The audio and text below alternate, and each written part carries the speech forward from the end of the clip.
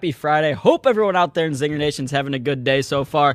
Let me know in the chat what you guys are watching today. I've got my own watch list right now. I'll go ahead and pull up my portfolio while I'm waiting here for Spencer. Pretty good day so far. So I got into some Apple calls yesterday. I believe on the show I bought them live. Apple, of course, reported great earnings.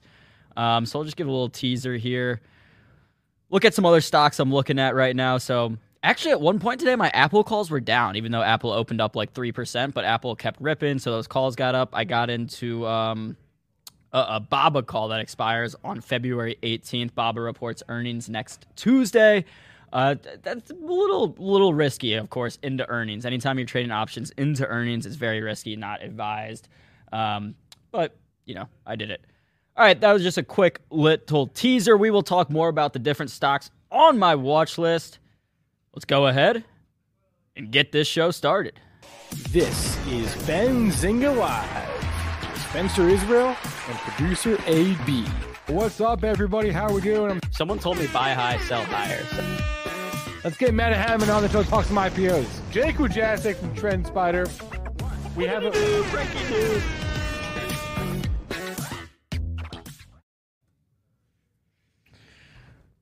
All right, guys.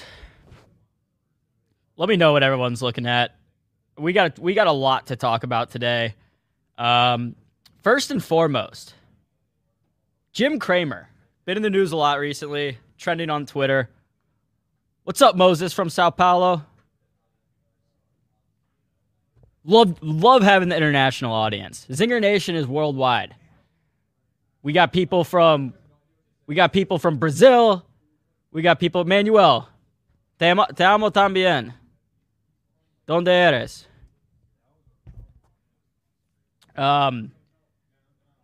Jim Cramer has been in the news recently. He went on a rant last night. I actually haven't watched it, but I saw it on Twitter. He was like popping champagne, popping bottles, celebrating ARK's crash when back in February when ARK was at 155, he was saying Cathie Wood's a genius, all this, yada yada. Look, I don't know if this is bullish or not for ARK. Either way, I think ARK is setting up for a swing trade. I think a lot of these positions have gotten a little bit oversold.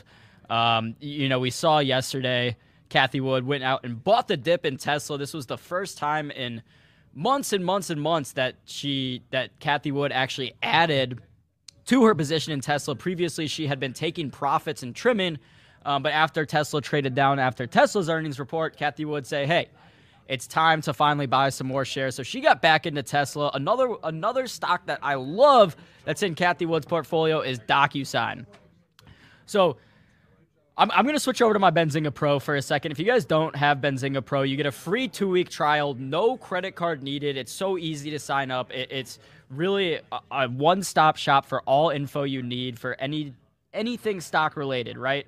You want to know when a company reports earnings? Boom, in Benzinga Pro. You want any headlines? Boom, in Benzinga Pro. Live audio squawk in Benzinga Pro. So let me pull this up. So Roku.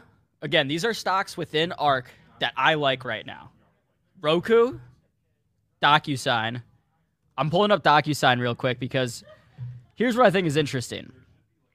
DocuSign was one of these stocks that went crazy during COVID. And rightfully so. I mean, right? It was a COVID play. It makes sense. People that used to, I don't know who in 2019 was still using physical contracts and not using DocuSign. But either way, there were a lot of people, I guess, that were still using that, using signing paper contracts, and during COVID had to switch over to DocuSign. So pre-COVID, right, I'll give you a couple zooms here. DocuSign was about $90 a share. It dipped when everything else dipped in March, but then ripped all the way up. 270 all-time highs. Let's see what we're looking at. Right above 300. So went from 90 to 300, got a little overextended, had that crappy earnings report, legged down, continued to trade lower. Now we're at 116, right? So take all this price movement from COVID aside. We were at 90 pre-COVID, and we're at 115 now. So here, let's do some quick math. Pulling out my trusty dusty calculator, 90 to 115. So the stock's up 27% in 2 years. That's not terrible. But here's where I think that, something's missing. When we go to the financials, which again, this is the great part about Benzinga Pro. Charts, financial statements, income statements, everything you could ever need. We have more than a 25% growth in gross profit, right? The 3 months, July 2020, $250 million in gross profit, now 430. So again, let's do some quick math. 250 to 430. That's a 72% increase. So DocuSign is making 72% more money than it was 2 years ago, but the stock is only up 25%. And again, this sell-off, this some of these stocks like Roku that went crazy during COVID, the drawback's healthy, right? They did get a little overextended. I'm not saying that. I'm just saying I think the fair value for DocuSign stock right now is more in the 150 range. I'm not looking for it to go all the way back up to 300 where it was during COVID. No. But do I think it's DocuSign has a chance to go from 115, 116 a share to 150? 100%. Congrats, Easy Mike. Another grandchild for Easy Mike. Boom. Love that. Happy Friday. Good vibes, all Zinger Nation. Again, let me know what you guys are watching. So I'm just looking at our BZ wire here, seeing if I've seen any big headlines. Well, let's do some more. Let's keep this theme going. Let's keep looking at Cathie Wood stocks that I like right now. Unity. Right? Unity. Just like DocuSign, just like Roku. Got a little overextended. Unity got all the way up to over $200 a share. Now is all the way back at 90. And here's the thing. I'm not saying these growth stocks. I'm not saying DocuSign, Unity, anything in the ARK portfolio that's more growth and tech related. I'm not saying, okay, the weakness is over. Time to come in and buy the dip. Well, I am buying the dip, but I'm not saying like I'm dollar cost averaging in, because what I'm anticipating is that this weakness could continue for another 5%. With another 10%. But do I want to start getting in now? Yeah, of course. I'm not trying to time the bottom exactly perfectly. So I added to my position in DocuSign. I added to my position in Unity. If they continue to dip, what do? I'll add to my position in, more as they go lower. So I just don't want anyone out there to be confused right now with my sentiment. I'm not saying that, okay, weakness in tech is over. Qs are going to start coming back up. It's just, look. You can look at some of these things and see where there might be an arbitrage in fair value. And I would argue that for DocuSign right now, it's gotten a little oversold. When looking at the fundamentals, when looking at the financials, not even taking into account the growth aspect, right? DocuSign has a great moat. DocuSign in the business world is a verb, just like Google is. Hey, Google this. Hey, can you DocuSign this? DocuSign does have competitors. There's a service out there called HelloSign. Adobe offers a similar service. But at the end of the day, everyone's going to have competitors. It's about who is the leader. And in this space, DocuSign is clearly 100% the leader. And their moat is still strong. Google, too. I mean, Google, from a financial fundamental standpoint, right? Let's look at the overview. 23 PE. A 7 price to sales. Let's look at what the S&P average is on price to sales. Here we go. S&P average price to sales.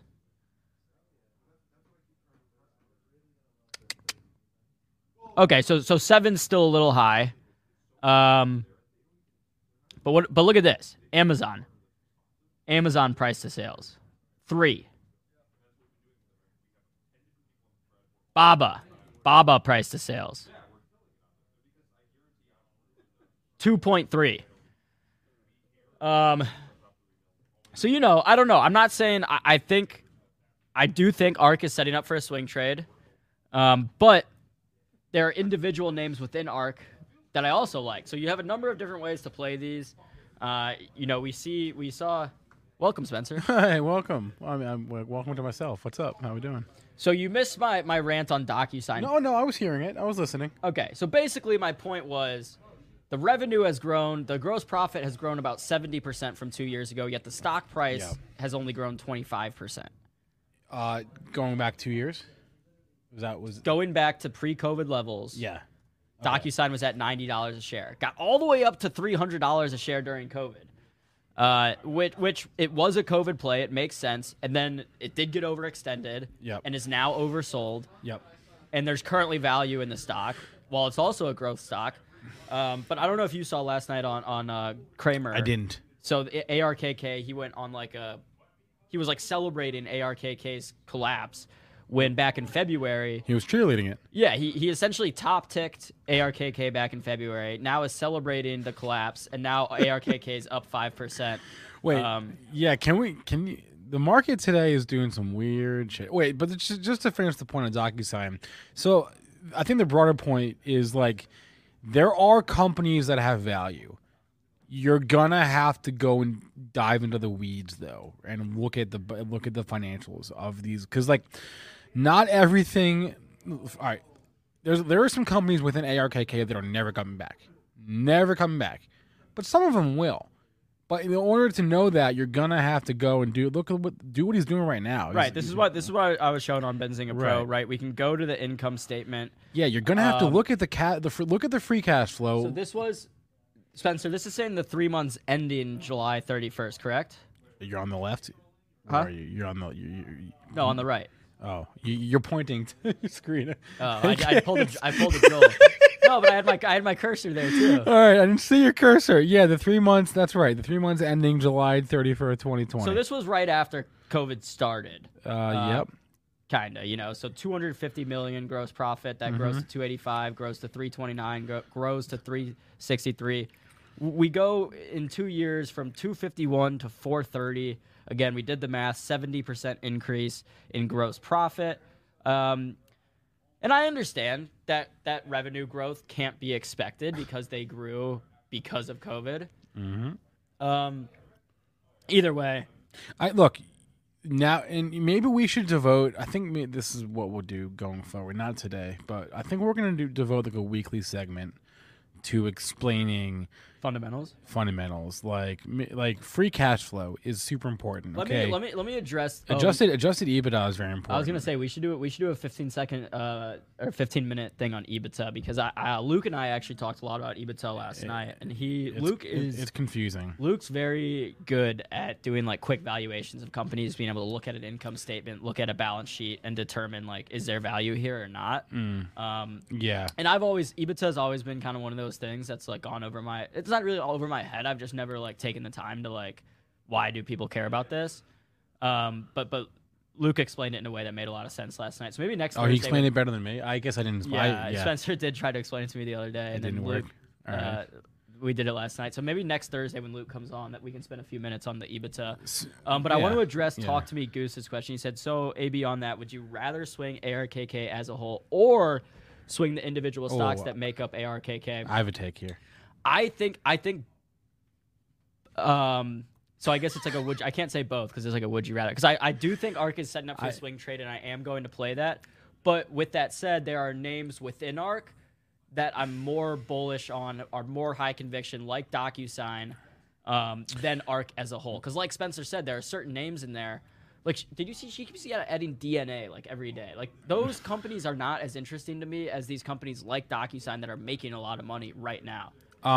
If you're saying if the question is would you rather swing the fund or the stuff in the fund, I'd rather swing the stuff in the fund. I think so too. The fund itself, by nature of it being a fund, is not gonna have the beta, i.e. the volatility of the stocks in it. That's how ETFs, that's how funds work, right? So if you're going for movement, if you're going for alpha, then yeah, you should probably try to swing at an individual stock and not swing for the whole and when I say swing, I mean swing as in swing at the pitch. You should probably go for an individual name rather than the whole fund if you're trying to get a short-term trade on, right, for a short-term swing trade or whatever.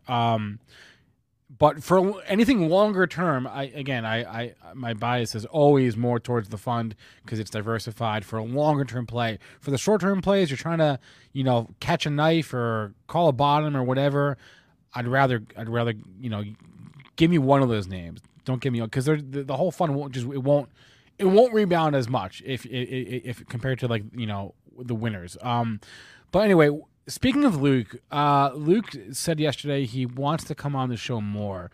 So I think we're going to extend his segment every single Thursday, and I think we can devote part of that time to doing a deep dive on one fundamental metric, whether it's EBITDA, whether it's free cash flow, whether it's a type of financial statement. There are 3 financial statements, right? There's the balance sheet, there's a statement of cash flows, and there's the income statement, right? We can just do a walkthrough of that with Luke. He's a pro at that stuff. We can run through ratios. EBITDA is a ratio. We can run through anything, something as basic as market cap, right? We can do. I think we should, because this is a fundamental kind of market. So I think we really should spend some time on that.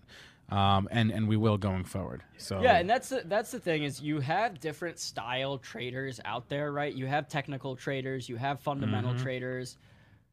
It's not a bad idea to be able to understand it all, right? And be able to incorporate certain things from fundamenal analysis. Should I reach out? My dad's cousin. My dad's cousin is the head of the accounting department at Seton Hall University. Should I try to get him on the show? Yeah, we should do more. We should try to bring on more people that are at universities. All right, I'll try to reach out to my dad's cousin, like an economics professor that specializes in supply chain issues, stuff like that. I feel like there's a lot of people in the academic space that love to come on to shows like this and love to be experts. Yeah. Manuel says donate style hot stocks. Luke, you missed him, Manuel, yesterday. Yeah, he was on yesterday. You're a day late and $1 short. Dude, we didn't talk hoodie yet, did we? We have not. I have no clue what the hell is going on with Hood. Can we pull up a chart? Yeah. I'm gonna pull up my chart. Also, our first guest is supposed to be here right Holy now. shit. Not sure where he's at. It's up 7%. So okay. I have thoughts, and this does not pertain to Robin. This does not pertain to Robin Shelly, Hood who is the British specifically. guy? What?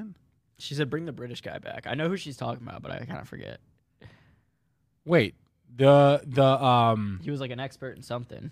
I think he was a supply chain guy, or shipping logistics maybe. Wait, are you talking about what is his name? Yeah, TJ. I don't know why Spencer's screen is so much easier to see than mine. I'll figure that out though. Is your background white? No, but it's not that. Okay, look, even with the black thing, wait, can you bring it's up smaller than yours? Is the chart itself is bigger than mine? Dude, you gotta go to chart mode. I know. Okay, I know. But look. All right. Hold on. Once it loads, here. Let's do look. You have a black background. Let's give it a little refresh. Oh no, you got a white background. You got a black background. I know, but even background aside, your axis is small. Look at the difference in the chart. It's because it's shorter. It's because the background's white, dude. Is that really the only difference? No. I think mine might be zoomed in a little bit. No, but see, when I try to zoom mine in, it makes it smaller. I honestly don't. If I zoom out, it doesn't really help either. I don't know. Oh, Young Investor? Is that who you're talking about? That's not who she's talking about. No, we had a guy, a real adult on. Yeah, an actual adult. Okay, wait. So Hood here. Okay, let's go to the Hood chart. Obviously, what you're seeing today in Hood is not unique to Hood. This is an entire market thing, right? Someone had a great comment about what time is the rug pull. This is a broad market move. Look at the Qs today. Come on, Qs. There you go. Look at the SPY today. Apple today. Apple is going to be probably your big story. It is your biggest component in the S&P. Apple is up almost 6% after spending the entire pre-market session today going down. It basically went down from 4 a.m. to 9 a.m., right? And then has been straight up since the open. But okay, so this is the first thing I'll say. This is a broad market rally. There was nothing special about Hood as it pertains to today's rally. Let's be clear about that. This is not a Robinhood specific thing. This is a broad market thing. If the market rolls over, which It probably will. Hood's going with it. Don't think that. Don't act like Robinhood is some special stock. No, stocks move. They move in relationships. They move with the rest of the market. So Hood will roll over if the market goes too. Now, if the market keeps going, then Hood could keep going. I don't know. I disagree. No. Okay, fine, but you're wrong. No. How? What? Okay. No. There was nothing fundamental about this move today in Robinhood. I agree with that, but I just don't agree that it's. Yeah, thank you, Jay Rice. There's nothing. I agree that there's nothing fundamental. Well, maybe short covering. Okay, that could be a fundamental catalyst. But just because the market's going up, I mean, look at other companies that have recently reported terrible earnings reports that have legged down. Netflix, right, was down 20%. Snapchat reported bad earnings a couple quarters ago, was down 15%. Okay, so you have the market wasn't down 15. Okay, so you have short to the short. Let me address the short covering now. So you have some short covering, and that's giving that maybe that's providing some buying pressure. All right, I'll give you that. I suppose you got more buyers and sellers because you got some shorts, taking their profits today. Cool, that's fine. But this was a bad report. This is an objectively terrible earnings report. Right. So there's no reason the stock should go high. There's no fundamental reason as it pertains to the company that the stock should be going higher. And the point you were just making about is Netflix, right? Because these companies that trade like this after earnings, it's because of that. It has nothing to do with the overall market. I'm saying right now it does because the whole market's moving in unison. It's moving together. So you brought up Netflix, right? Their report. Right. So look, Netflix is down right now. Right, their report was pretty good. Oh, actually, I don't remember Netflix's report. No, they said they. I'm not gonna lie, I don't remember it. They missed. Was it bad? They missed their own subscriber numbers. Oh, that's right. It was bad. It was bad. They estimated 8.5 million new subscribers. They came in at 8.28. How do you remember that? That was like last week. I don't remember yesterday. I don't know. All right, yeah, Netflix's report was not good. Microsoft is a good example here. Microsoft's report was very good. I think Hood's move is just indicative of how weird the market. Like the markets are not. I mean, it's unpredictable. Hood is up 7% after one of the. Do you want to come on? Do you want to gloat, Luke? I think Luke wants to gloat here. I'm not sure why. I know why. Because he bought. Didn't you buy him fish on Hood like 2 days ago or something? What's going on here? I mean, we bought $14 calls for 50 cents. We still got a long way to go. All right, so when's expiration? Today. So Luke, what is your take on why Hood is up right now? Valuation, baby. I think it's 100% valuation. Okay, the company put out so what we said yesterday is we said we think revenue is going to be a beat. Barely was by a hair, but new user numbers were concerning. That's why the stock traded down initially. But revenue was decent. I think it was about $360 million. I think they guided for Q1 about $340 million. So let's call that an annual run rate of somewhere I'll be right back. Let's call that somewhere. What is that? $1.1 billion run rate per year. Yep. Something like that. So if it's at a $1.1 billion run rate per year, stock's at let's call it $8.5 billion valuation. You've got a high growth company that's just trading at 8 times sales. So I think it's totally valuation related. Yeah, and I mean, Luke and I were going through the report last night, and some of the numbers didn't look terrible, but they're comparing the previous quarter to the last quarter of 2020. And think about the last quarter of 2020. We were in the middle of the retail trading boom from COVID. Yeah, it was pre-GameStop. We hadn't gotten to AMC. We hadn't gotten to GameStop. We hadn't gotten to Dogecoin. So we really didn't see that explosive growth in Robinhood's user base until Q2 of last year. So I think the next earnings report from Robinhood will be even more interesting because they'll be forced to compare their numbers from Q2 2020 or 2021, which will be almost impossible to live up to. Yep. Yeah. And I mean, what's important is the sequential numbers. You're making a really good point, right? Right. It's a quarter over quarter in a business any business, right? That's high growth, highly volatile. It's the sequential numbers, and then the guidance that's really important. I'll give you one other tidbit. If you're thinking about trading this stock, there's one other tidbit to be aware of. This is like one text sentence in the press release. But Robinhood said it expects trading activity to pick up in the second half of Q1 versus the first half of Q1, which is very bullish, right? So let's say the estimates for next quarter are 340. Trading activity is going to pick up according to the company. It could be another place for the revenue beat, but again, what matters in this world? Pull up Netflix. Pull up Netflix daily chart. NFLX. Netflix, or it's on Spencer's computer right now. All right, I don't know how to use this. All right, I'll get it up. No, it's fine. We can just imagine. There we go. I got it. All right, so we're gonna look at Netflix daily chart. NFLX. All right, there you go. Well, a lot of growth in tech stocks are up. I mean, ARKK is up about. Well, here's the point I'm making. Hold on one second, AB. So look at Netflix dive bombed after their earnings, right? Dive bomb. Stock cratered. Why? It was a user count number. So that's what I'm going to be on the lookout for Hood and all the brokerage stocks throughout Q1. I like it. I just got to address this in the chat real quick. Darren was asking about my Apple calls. I got into some Apple calls yesterday before the company reported earnings. I mean, everyone was so bearish, right? Not Apple, but just everything in particular, saying, "Oh my God, tech is so weak right now," which it has been. But at the end of the day, when I feel like everyone's saying one thing, it makes me think like, okay, the others, Apple may have a chance to like come in and really. And Apple reported one of the best quarters, if not the best quarter of any company ever. Apple reported $123 billion in revenue, over $30 billion in gross profit. To put this into some perspective, I mean, there's about 90 days in a quarter. To make $120 billion, you're making like $1.3 billion a day. Mm-hmm. So let me zoom in over here. My Apple call. And can I make one really quick ask, producer AB? Because I got to hop in a second. Yeah. All right, guys. The platform that we're always using or often using to show our trades right now, AB has this brokerage account up. Can you pull back up Benzinga Pro? Yes, sir. It's called Benzinga Pro. This is something that like when you don't see me on stream or you see Aaron Bree, you don't have 24 hours of life when we're behind the scenes.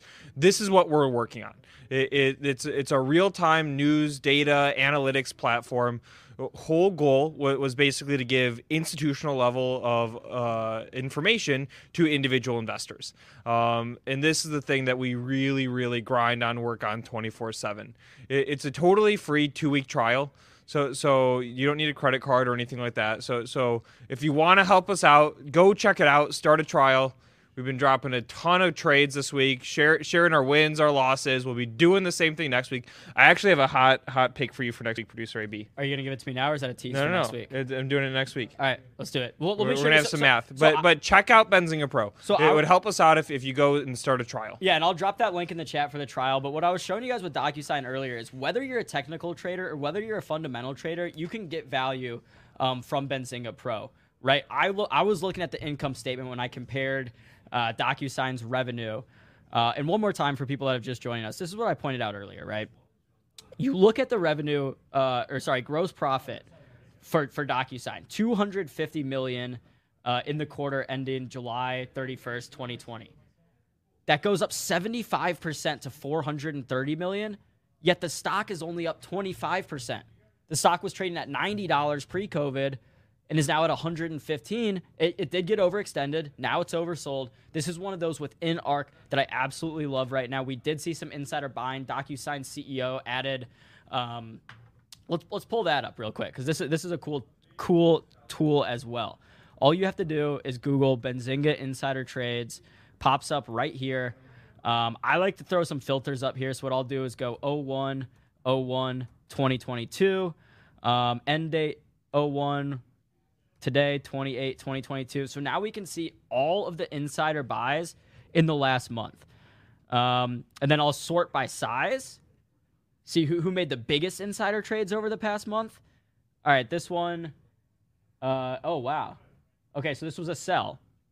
Costco's executive VP sold more than 1.5 million. Here, wait, it's not. There we go. All right. So this first one, John Hancock, that's a trust. That's not really an insider buy. We see 4 buys from Dustin Moskovitz, the CEO of Asana, totaling so 73 million, 68 million, 48 million, 48 million. So let's do some quick math. We'll call that 50, 50, 100, 170, 240. Yeah, we'll call it about 235 million. This guy's bought $235 million worth of stock in the last month alone. I don't know about you guys, but that tells me, like, hey, this guy's pretty bullish. Oh, wait, no, there's another one. I missed this one. Another 45 million. Oh, my. I mean, this guy, Dustin Moskovitz, has added so much Asana stock. Let me find the DocuSign one, because I know that's on here, too. Let's go. We can search by ticker. Hey, we got to bring on our next guest. Daniel Springer, president and CEO. Last thing, Spencer, we're bringing on our next guest. Yeah. He's done 3 ads in the last 2 months, totaling about $10 million. I love to see that. I love to see the insiders buying. Jason wants MKTW. That's not a. Is MarketWatch publicly traded? No. Oh, MarketWise. Yeah. I don't see. There's no insider trades for. Why does it? I don't know. We'll get that figured out. I don't know. Wait. Okay. So here's what's going to happen because we're running a little bit behind schedule. I'm going to bring on our 12:30 guest right now, and Terry, I see you backstage. I'm going to send you a message right now. But let's bring on Mick Farrell or Farrell. Mick, I'm going to have to get a correction, some clarifications from you on that. But we're talking to ResMed here, and Mick is the CEO. Let's give Mick the special intro. Can we give Mick the special intro? Let's do it.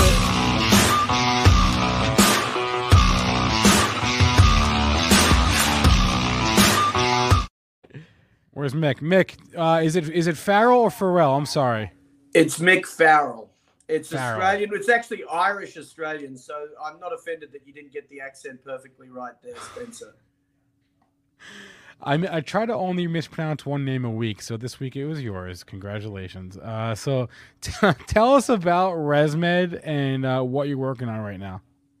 Yeah, so ResMed stands for respiratory medicine. We are the world's leader in respiratory medicine. So think med tech, think medical devices and technology. We're a digital health company, but we're in the space of sleep apnea, COPD, and asthma, 3 of the world's biggest chronic respiratory diseases. And we're also in the field of software as a service for what we call residential medicine. You can think of ResMed also being residential medicine, medicine at home. And what we do is we are the world's leader in manufacturing medical devices to help people with all respiratory diseases. So if they suffocate at night with sleep apnea, there's 1 billion people worldwide who suffocate with sleep apnea. We take care of that, stop them suffocating and treat them. We're on 16 million bedside tables around the world doing that every night. We also take care of chronic obstructive pulmonary disease that impacts 380 million people worldwide. We treat people for that with ventilation and cloud-connected inhalers for their medicines. And then the third disease state we treat is asthma. Again, we provide cloud-connected medical devices that allow them to get their medical care for their asthma. And our third business, of course, is software as a service. And that is software as a service for home medical equipment, home health, hospice, skilled nursing facilities, and so on. So about 3 billion trailing 12 months revenue, about 30 billion market cap. I'm still trying to wrap my head around the cloud-connected thing. I guess I'm just not, maybe call me old-fashioned. Call me someone straight out of the 90s, but like, I just can't wrap my head around the fact that like you can offer a treatment and then like have the data uploaded to the cloud. I guess like how common is that? Maybe outside of just what you're doing, because to me that just seems kind of wild. Yes, Spencer. Actually, it is a bit of a revolution, if you like, in the medical device industry. I mean, 7 years ago we launched a platform called the AirSense 10.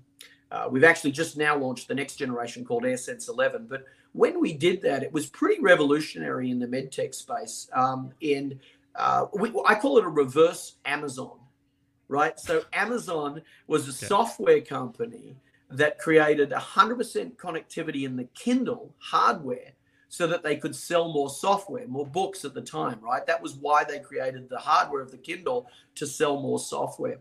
ResMed, up until 2014, was a hardware company. We made the medical devices, the hardware, but we put in 100% cloud connectivity for the first time in the medtech industry, 100% cloud connectivity in 2014. And this was before it was cool to say the Internet of Things, right? We were doing the Internet of medical things, but it was a reverse Amazon play, 100% cloud connectivity in every CPAP, APAP, bilevel, and ventilator that we make. And what that does is it liberates the data to the cloud, Spencer, and allows us to then unlock those now 10 billion nights of medical data in the cloud to give to individual patients like Spencer or Mick, that we can then pull up on an app on our own phones. We can pull up our own medical data. And then what it provides is gamification, if you like, at the individual level. We have now over 10 billion nights of data and 16 million patients in our ecosystem, but 4 million of them have the app. And what that does is, like, it gets you in gamification in consumer tech. So Instagram, Facebook, and all those consumer tech companies, what they want you to do is click and engage so they can sell you on the advertising side. We don't do that. We don't turn the person into the product. What we do is engage you in your medical care so that you use your CPAP device every night. You get better sleep, better breathing. We keep you out of hospital, and you have a better quality of life for the long term. So that's what we're doing. We're using all the sort of AI and ML intelligence from consumer tech on gamification and turning it into better sleep, better breathing, better medical care, lower costs, lower risk of death, and improved outcomes for the patient, better quality of life. TJ in the chat says he's a customer. So TJ, you give us your unabashed. This is your chance, TJ. Give Mick your feedback. Tell him what you don't like. He'll fix it.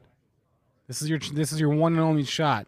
Mick, just, how, for those who don't know, how big of a problem, how large is the sleep apnea market right now? How many people are affected by this? Yeah, it's a monster market, Spencer. We have over and this is from peer-reviewed published evidence, epidemiology. It's not just the CEO of the number one player in this space, but the epidemiology data are really clear. They show over 936 million people worldwide are suffocating every night. And that's, so close to 1 billion people worldwide with sleep apnea, obstructive sleep apnea, medically significant, who need our therapy. One of the difficulties, Spencer, is that it's called sleep apnea. And the sleep part means you're unconscious when you suffocate from it, right? So the person who knows is your bed partner. They say, oh, Mick snores or Mick makes this weird noise every now and again, and it troubles their sleeping, which is how it manifests itself. But the individual is in denial because sleep apnea, you don't know about it. You think it's normal to wake up with a headache, be tired during the day. You don't know that it's causing high blood pressure or risk of heart attack or stroke. You just think that you've got this, weird bed partner who says you snore or suffocate. But our challenge and our biggest opportunity is to help those billion people get identified, engaged, and enrolled in a digital pathway for screening, diagnosis, treatment, and management. But yeah, look, just to answer your question succinctly, it's 1 billion people worldwide. You add in COPD and asthma, that's up to 1.4, 1.5 billion people worldwide. 1 in 5 people on the planet suffer from a respiratory medical disorder. Our job here at ResMed is to help them find a path to better sleep, better breathing, and better care. Yeah, I'm one of those asthmatics, and I believe I did have sleep apnea when I was a baby, and then my mom would just hit me, and then that was it. Just like that worked. I didn't need one of your machines. I had my mom to just slap me in the back of the head, and it worked every time. So. Yes, Spencer, that is not a medical appropriate approach to sleep suffocation. Please don't hit your. Oh, now you tell me. Now you tell me. Where were you 30 years ago? But no, seriously, actually, a lot of people do. The bed partner does push them and just shove them to stop them suffocating, and then they feel good, they're breathing again. The trouble is then the bed partner, eventually they get so tired they fall asleep, and then we need the medical care, which is to help them breathe all night. Yeah. So I am curious about, and TJ in the chat asked us as well, but I would be very curious to know what the impact of COVID was on the business. Huge impacts of COVID. Look, COVID impacted the whole world. It impacted the whole medical care system. We saw actually at the start of COVID a big reduction in the flow of patients getting diagnosed with sleep apnea, COPD, and asthma because nobody was going to get medical care, primary care, and so on. But that has slowly and steadily come back, and we're probably somewhere between 85 and 100% of pre-COVID patient flow. Okay. And that's in our sleep apnea business, our COPD business, and our asthma business. One thing we did, though, Spencer, in 2020, we have this little small part of our business, single-digit percentage in ventilation. We had to quintuple 500% the production rate of our life support ventilator called Astral. So we made 500% of the flow of those life support ventilators. We made 350% of our flow of all of our non-invasive and life support ventilators. We made 150,000 ventilators from January 1 to June 30 in 2020, and we responded to this sort of acute phase of the COVID crisis, and we're really part of that emergency response. We had the White House, Trump at the time, the DPA, they had a Defense Production Act where they said that people had to prioritize parts and pieces for ventilators. We were able to get those 150,000 ventilators to 140 countries worldwide. We helped people in Wuhan, China at the start of this, Milan, Italy, as it went, New York City, across the world, through to Brazil and then India. But what's interesting now, 2 years on, we sort of had the peak, the ebb, and now we're down to back to normal, if you like, flow of ventilators. But it taught us to flex our supply chain so that now. Right.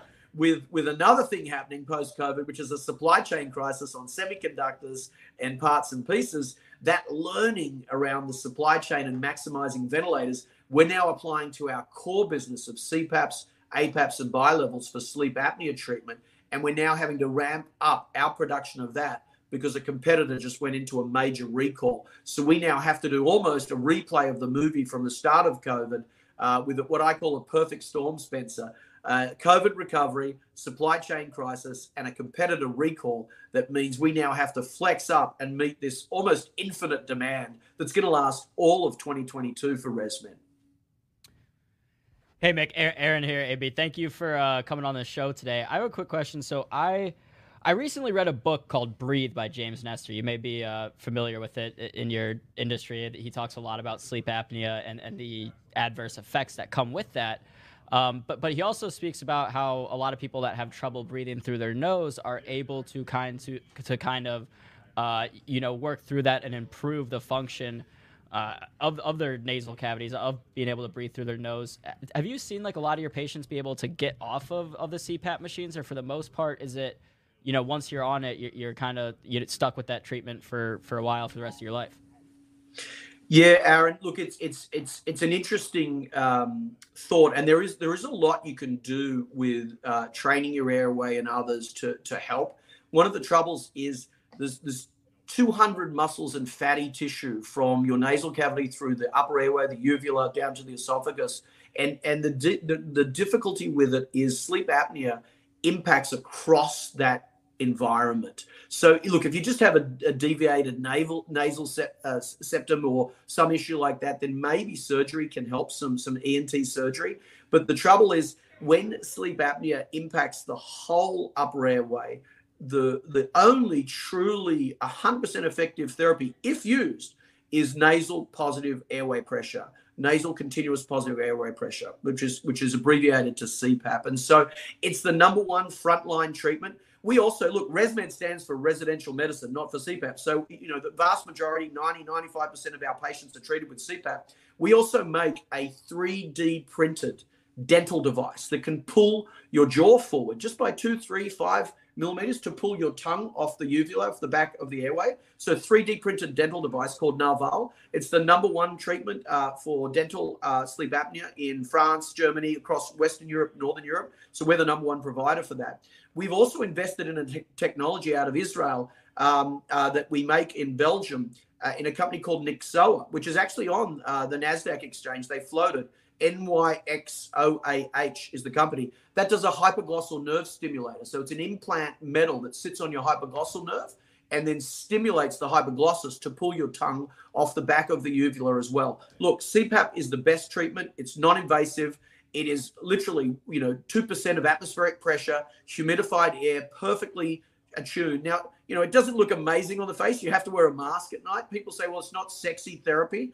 I actually say it is sexy therapy because male hormone and female hormone is released during REM sleep, which you only get REM sleep if you are not suffering from sleep apnea. So it's sexy therapy because you wake up, you take the mask off, and you have estrogen or testosterone back. But look, the bottom line is there are some other treatments. I would say that if you go talk to your pulmonary doctor, your ENT doctor, your primary care doctor, they'll say number one treatment is CPAP, number two is dental, and number three would be a surgical hypoglossal nerve stim. But really, you want to try the lowest cost, most effective, non-invasive first, which is where ResMed focuses, which is CPAP and APAP and bilevel. Got it. Thank you. Have you checked out that book before? If you haven't, you should. It's right up your alley. I haven't read that one. The book that I'd recommend if you're interested in it is in the field. It's a great book by a PhD from UC Berkeley, and it's called Why We Sleep. Why We Sleep by Professor Matthew Walker, PhD. I think he's MD, PhD out of UC Berkeley. It will scare you, Aaron, because when you realize that 33% of your life, not just the REM sleep thing on hormones, the deleting of all the synapses, of all the stress from the day before, the resetting of your brain, everything we learn. Newton was having a nap when the apple hit him and he came up with the theory of gravity. Einstein was daydreaming in a nap when he woke up with the theory of general relativity. And Archimedes fell asleep in the bath and then woke up and discovered the theory of displacement. So I don't know what the great theory or great investment, Aaron, you're going to come up with after a great 7 hours of sleep. But if you're not getting 7 hours of sleep, that book, Why We Sleep by Matthew Walker, will remind you of how important it is to get a good night's sleep and to breathe well during it. Perfect. Well, not advised to fall asleep in the bathtub, but I guess it worked out for him. But all right, Mick, thank you again for coming on the show. We'll make a deal. I'll read your book, Why We Sleep. You read my book, Breathe by James Nestor. We'll have a little book club. We'll talk about it. We'll talk about our takeaways. Fantastic, Aaron. Hey, thanks a lot for the recommendation. I actually think one of my investors sent me the Breathe book as well, so I've got now 2 recommendations. It's incredible. It's an incredible book. I've read it. While I was reading it, I thought to myself, this is one of those books I could recommend to every single person in my life because we all breathe. And you learn something from it about why breathing is so important. And he talks a lot about sleep as well because the author suffers from sleep apnea. And he talks about, okay, you have sleep apnea, then your sleep suffers. Then when your sleep suffers, this happens. So it's great. I'm excited to read this book by Matthew Walker. Thank you again, Mick, for coming on. Mick. Love to have you on anytime in the future. You guys have some developments, any new news. Well, I learned a lot during that segment. I learned that you read. I didn't know that. And I had a great idea while I was napping once. Really? Yeah. I woke up and I just decided to eat this French fry. Oh my God, that's my French fry. It's was fried in peanut oil, by the way. That was a great idea. What? I like reading nonfiction books. Actually, that's one of my goals for 2020. I want to read some more novels because I stopped reading novels 10 years ago. Okay, so let's do a segment because I have books. I have nonfiction books that I'm reading right now. Yeah. So what I'm saying is I want to venture into out of nonfiction. Okay. Oh, out of nonfiction. Because all I read is nonfiction. Oh, I only read nonfiction. Let's bring on our next guest, who would probably rather we listen to nonfiction rather than read it. Whoa, what a segue. You may have heard of the company Soundtrack Your Brand. If it sounds vaguely familiar, you may have known their previous name, Spotify for Business. Our next guest is a leader in the audio industry. Ola Saras, he's the CEO of Soundtrack Your Brand, and maybe pursuing an IPO. And he has, well, not maybe actually, and definitely. We'll talk about that, and he has some thoughts on the whole Spotify thing going on right now. So let's bring on Ola Saras, the CEO of Soundtrack Your Brand.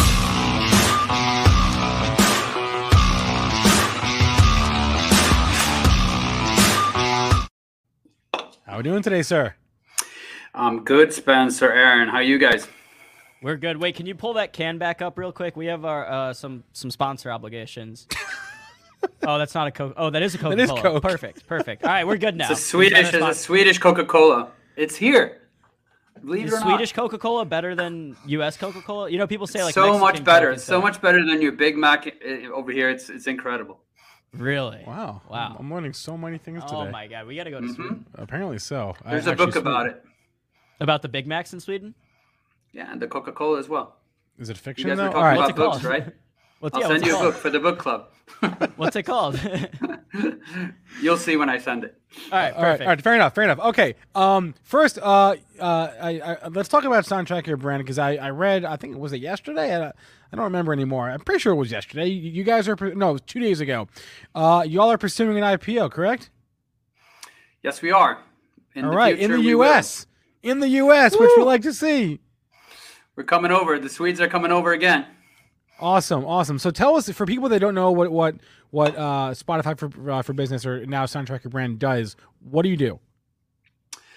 Well, what do? I usually explain it to my 85-year-old mother by telling me we're digitizing background music, basically. But the more pretentious response and more market-driven response is we are kind of the Spotify solution, but for the B2B market. So Spotify has obviously evolved from being a music platform for consumers, right, into being an audio media company for consumers. Right. So they're in your headphones the whole time, but when you also walk into a coffee shop, into an airport or a restaurant, there's music and audio playing in the background, right? That's referred to as background music, and we're bringing streaming into that market. Your track record in this industry is pretty unparalleled. You were one of the founders of Beats, weren't you? Yes, back in the days. Yeah, back in the day. So you've been in this game for a minute. I would love to get your thoughts on just excuse me, just how it's changed in the last decade. Well, I think the recent, obviously, news on what's going on with Spotify is obviously a good example of what's going on, because the music streaming market, as it all started up, it started up with somebody understanding that the music market was digitizing, not only in terms of distribution, but in production, distribution, and consumption. And when we were working on this is actually my fourth music startup. So I've been around, I've been somewhat successful, and I've crashed a couple of times as well. But it's basically the same thing that was going on the first 10 years. That was solving for digital distribution, providing all the music in the world, anywhere, anytime, at the fingertips of the consumer, right? So that was kind of the first stage of it. Then Spotify, being a very smart company and an industry leader, were laser focused on kind of just nailing the use case music for consumer. And they spent the first almost 15 years doing that. And then they always had the bigger plan of progressing towards the broader definition audio, which we now can, as a tangible example, podcasts, right? Mm-hmm. Or different types of experiences that go into your ears. And so that's what's happening in the audio industry. And your US friends at Andreessen Horowitz obviously talk a lot about audio and kind of what's happening. And the interesting thing about that, we consume audio so differently than we consume other media. We have these AirPods in our ears the whole time, basically. Mm-hmm. So I usually talk about ear space. Previously, we spoke about eyeballs, right, in the media industry. Now they talk about ear space. How much ear space can you take? So that's what's going on with Spotify right now, and that kind of explains the progression of music streaming into audio media. And it's a huge thing that's going on. It's not just Neil Young pulling his content. It's actually Spotify expanding their offering, moving towards 1 billion consumers, and moving towards a huge asset in terms of consumer ear space. I would love your take on the Spotify Joe Rogan thing. I think a lot of people are curious as to what the implications are when you bring someone like that into your ecosystem, and you create this walled garden where they're only going to be on your platform, and that's of course by design, that drives subscribers and all that. But then the implications of exclusivity agreements and everything. So like, I'm just curious what your take is, and what are the implications of the Joe Rogan, Neil Young, Spotify thing. I honestly don't really see any huge implications. I mean, okay. So I think everyone sit cool. I mean, Spotify is moving from being a music platform to becoming a audio media company. And Facebook, YouTube, Twitter, all of those media companies have gone through similar type of challenges, right? There's content being distributed, and there's, consumer generated content, or there's podcasts and stuff. And of course, there's going to be people that have different opinions and different angles when you're a media kind of distribution platform. So I think there's just a general approach that I think Spotify has done really well. It's just follow the legal frameworks of the markets that you're on. Follow the policies that you've created in order to kind of uphold your brand. But by default, you'll have people with different opinions, and you'll have people pulling content and putting content back. It's always been the case. So if Neil Young is pulling his content, I mean, I love Neil Young. He's one of the world's best artists, and it's too bad because I use Spotify as a consumer. But I don't think it's going to have any effect on Spotify's performance. Jared Shapiro brings up a good point in the chat that if other artists were to follow Neil Young's lead, and it created that, then maybe that would lead to implications. But the way it stands now, I agree that there's not really big implications, from that ordeal. And really, Spotify honestly is in a position where they don't even have to look like the bat. It's like, hey, we're just not going to censor, certain thoughts, opinions that are out there. They're not saying we necessarily agree with Joe Rogan on everything. We just aren't going to be the ones to step in and censor that. So I think that's a very strong and reasonable business decision. But moving forward, I mean, have you guys seen our podcasts? Like moving forward, it seems like there's so much interest in podcasts. We've seen Spotify drop huge sums of money to get Joe Rogan, to get Call Her Daddy from Barstool. Is that going to continue moving forward? Is that trend of content distributors spending that much money on podcasts going to continue, do you think? Yeah, I think so, because once again, back to audio and what people talk about, like mega audio platforms, right? So I'm obviously trying to build the B2B mega audio platform, reaching everyone out in the physical world. And Daniel's building the mega audio platform for consumers.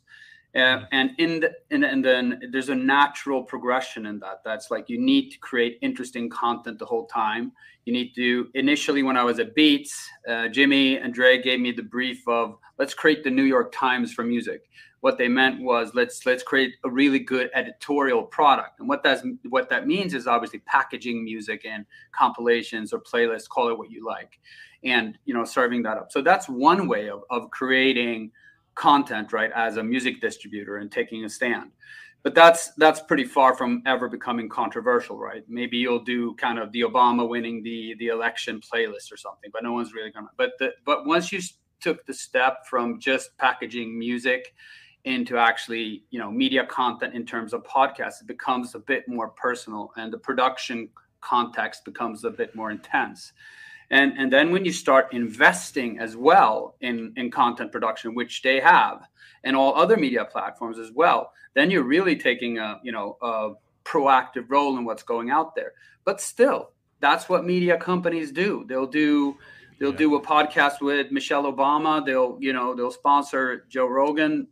So this is what media companies have been doing forever. The thing is that Spotify is growing up to become a global media company, and this is what happens when you're a media company. It's nothing new. Ola Sars is the CEO of Soundtrack Your Brand, formerly known as Spotify for Business, is pursuing an IPO here in the U.S. Ola, thank you so much for coming on the show today, and we look forward to receiving that book in the mail. I'll send you the book about Swedish Coca-Cola and Big Macs, coming soon. Yes! And then we'll read it and do our own boots on the ground reporting and come investigate. All right. Have a good rest of your night, man. Great. Thank you. Enjoy your Friday. It's pitch dark right. here. I'm ready to close for the day and maybe go grab a beer. So Yeah, have a great weekend. Or maybe a Coke and a Big Mac. How did the Swedes end up taking over the music industry? Daniel Ek, Ola Sars. I mean, the Swedes just took everything over. They just took over the music business. I don't know. That's okay. I think they have a strong education system over there. That's our weak point. Yeah. That's the weakness. We have all the money in the world, but we don't want to put it into social programs that would help. No, we're not about that education. All right, let's pivot from one startup founder, a serial startup entrepreneur, to another. If you're watching our show yesterday, we had a company on from a series that we've been profiling on the show. The series is called Going Public. It is a series that is following a group of companies and their respective entrepreneurs and their founders as they pursue a fundraise, as they go out and raise money through a Reg A offering. So I want to bring on our guest here who is from another one of these companies today. We're going to be talking to, oh man, my computer just froze on me. Terry Kim. Thank you. Terry Kim, the founder and CEO of NGT Academy. And so we're going to talk about what is behind their business, what is he doing, what's the mission, what's the North Star, and like, what is it like to be followed around on camera in a reality show while you're trying to raise money and pitch investors? Spencer, what's your North Star? Gets 8 hours of sleep a night. Oh, good luck. I don't know. I don't think has that happened yet this year. No, I'm giving Terry Kim the special intro, round 2.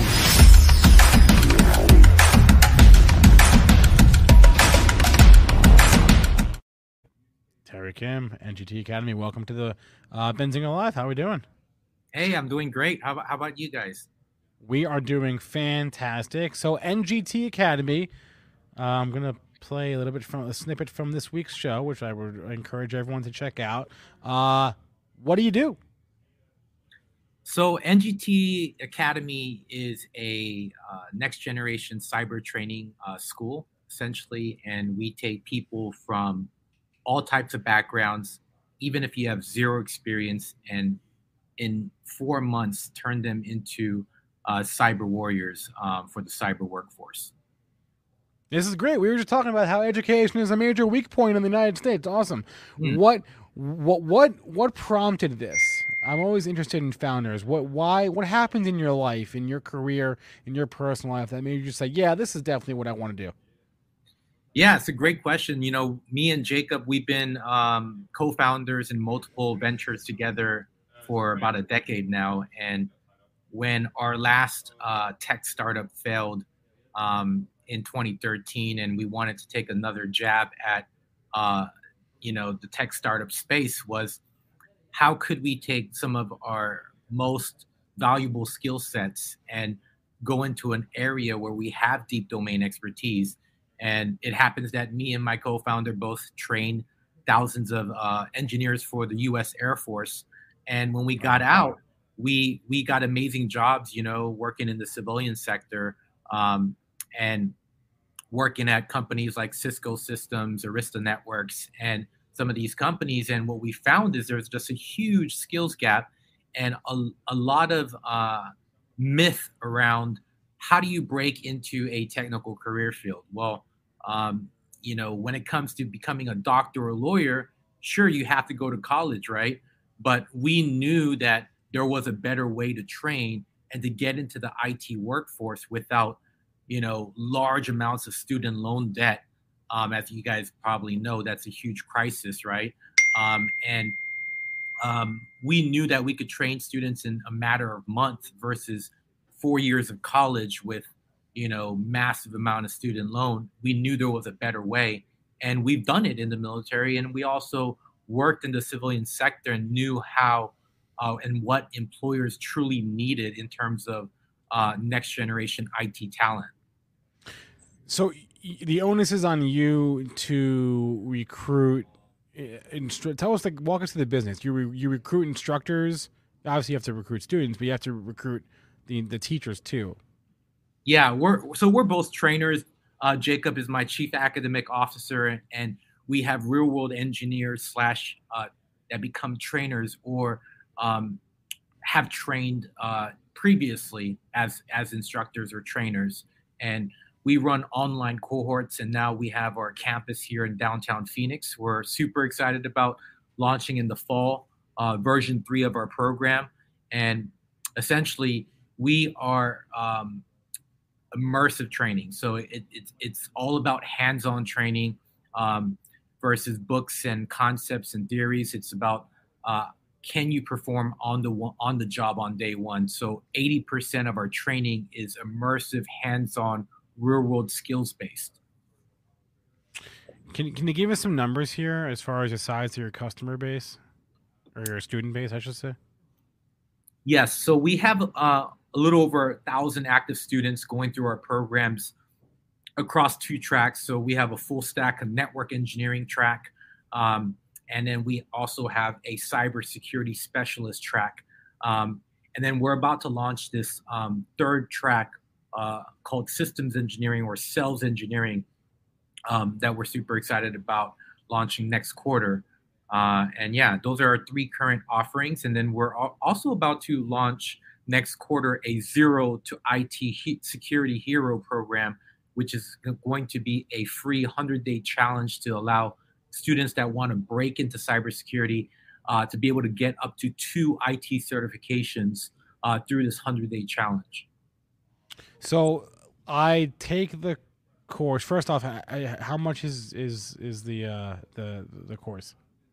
So our business model is very unique that we offer several financing options. If the student wants to go into our immersive programs, they run for about 4 months full time, about 6 months part time, and it will run $12,500 if you pay the tuition up front. And then we also have what we call the income sharing agreement model, which makes our business unique, where we can take anyone 0 tuition up front. They have to go through an admission process, and if they make it through that, and we believe they're a good mutual fit for the program, we'll train them for free for 4 months, and then take 10% of their income for up to 4 years, and that's through our ISA. What percentage? What's the breakdown there? Because the ISA model is an interesting one. It's catching on slowly, but it is catching on. Well, there are several universities in the U.S. that offer ISAs. So, what is the breakdown of the ISAs versus the normal tuition? So I would say majority, north of 95% of our students take the ISA. That's the model that we adopted about 2 years ago when we decided to go down this path. Is how do we remove the friction of taking all the talent pool, that has the potential to succeed in this career field, and give them an opportunity, an equal playing field, without worrying about how do I come up with the tuition, how do I come up with a loan if you're not financially eligible, things like that. And so it really aligns with our mission is how can we accelerate and equal the playing fields when it comes to access to education. And then I asked, I've asked this of our last guest. I'm going to ask every guest that we have on from the Going Public series is, you're raising money on a reality show. So what's that like? Yeah. So it's been a journey. It's been about 9 months. We've been shooting the series, docu-series style, so to speak, right? Following the journey, sharing our story, sharing our mission, and it's been a phenomenal experience for us. We really wanted to leverage a show like this to open up access for opportunities for retail investors to come into a round like ours, where traditionally we would have stayed the Silicon Valley route, raising a Series B. We raised a 15 million Series A round 2.5 years ago, and when we looked at raising a Series B, and Todd and Darren from the show approached us, we thought it was a really cool concept, right? And we knew crowdfunding was starting to take off and go mainstream. And when we found one of our alumni founders was telling us, when they got exposure on TV, like Shark Tank, for example, their revenue just blew up and their customer base blew up. And we think there's this power around just being on the show like this can create massive exposure and get more people to understand what our school can offer as a true alternative to college. And that's another reason why we decided to do the show. You mentioned that you're, a serial entrepreneur and your last venture failed. I would just love if you could just drop us a pearl of wisdom about about failing, right? Yeah. There's this quote, that goes like, fail fast, succeed faster, right? And so every entrepreneur is cut differently about how they want to, tackle a certain sector, go to market, maybe bootstrap. That's what we did essentially for about a year with the last startup from 2013, building a cloud project management app in the cloud for IT teams. And we had a great product, great version 1, but a lot of lessons there that made us successful to be able to build this company up. So like every endeavor, every startup, I think the advice is that if you want to get into the startup game, you should try to fail fast as possible and go all in. And with that startup, we like burned the boats. We went all in. We put it even, some of our 401k savings into that business, bootstrapping it, and then raised a little bit of angel money. But learned a lot through that experience to go at it again.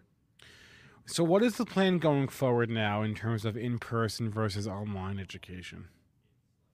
Yeah, so what's your question again on that? As far as like, is it going to be like, education, I think is probably never going back to the way, nothing's going back to the way things were, right? So a huge investment in the last 2 years in online education and making sure that that's a viable option for people. What is your plan for that in terms of the in-person model, the hybrid model, or just the online model? Yeah, great question. We've been doing online for about 4 or 5 years now. Okay. And we've done multiple types of online. This is our third variation where we have a hybrid model. So if you're a part-time student, you go through 10 hours of self-study through our learning management platform that delivers digitized course training, but also project-based training. And then you have 10 hours of live instruction.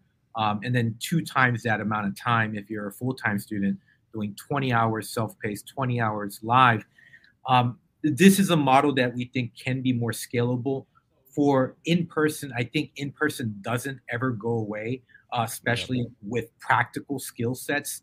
We are working on some really cool AR, VR tech that is going to enable us to scale, let's say, blending offline, offline to online as much as possible. So we have this cool project called Project Phoenix, where we could have our students put on some VR goggles and essentially teleport them into really cool immersive IT rooms, IT data centers, security operation centers, things like that.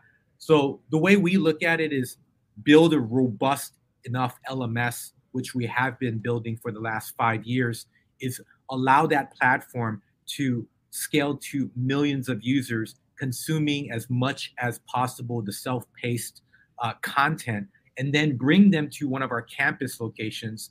We're strat planning right now on how to build out our first 3 campuses, Phoenix downtown being part of it. As you saw on the kind of preview reel, we're building this campus where students can live, play, train, and get well all in one building, even with student housing built in, restaurants, you name it, wellness. And what we plan to do is imagine if you have a 16-week program, you do 12 weeks online, and then once you graduate from the online school, you come to a physical campus for about 4 weeks to finish up your certifications, your on-site skills qualification, and graduation. And that creates that alumni, the networking opportunities, things like that, because we think community is very important. So we are at a stance where we're not trying to do everything online. Now the next evolution is, building these campuses to build that community, to build that practical skills training. And then we believe that 75% of our students, when we scale to, 100,000 students, could go online and then the other 25% will be on site through more compressed training. Got it. Terry Kim, founder and CEO of NGT Academy. You can learn more. The links are in the description. They're also in the chat. I would recommend everyone check out goingpublic.com to watch the episode featuring Terry that was out this past Tuesday, right? What day is today? Friday? Yeah. Friday. Terry, a pleasure. Thanks for coming on the show. A pleasure to talk to you, and I'm looking forward to seeing more on the show. Yeah, same here, Spencer. It's great chatting. All right. Hey, sorry about that. Let's bring on our next guest, Tony. We're just keeping it rolling today. Yeah, guest we're after guest ripping after through guest it today. After Well, guest. we're in a fast market, AB. Well, let's give the crowd out there a little preview. So we got Tony Benson from Patterns in a Flash coming up now, and then who's our 130 guest? Oh, I'm very excited for our 130 guest. If y'all have ever heard of Whitney Tilson, he's a former hedge fund guy. He's a disciple of. Actually, not, I don't know if I'd call him a disciple of Buffett. He's a longtime follower of Warren Buffett. He's famed short seller, famously shorted lumber liquidators back in the day. Anyway, Whitney's partner is joining us here. Whitney runs a firm called Empire Research, and his partner Enrique Abeda is going to come on today and talk about the market. He's going to give us his thoughts on this market. So that'll be at 1:30s. But we got Tony Benson here right now. The charts are doing some funky things. It is a violent rally today. That's the word of the day. Violent. Can we get Tony on the show? Let's do it. Let's bring Tony Benson. Tony Benson. On the show. Hey, where'd he go? Where'd he go? He's there.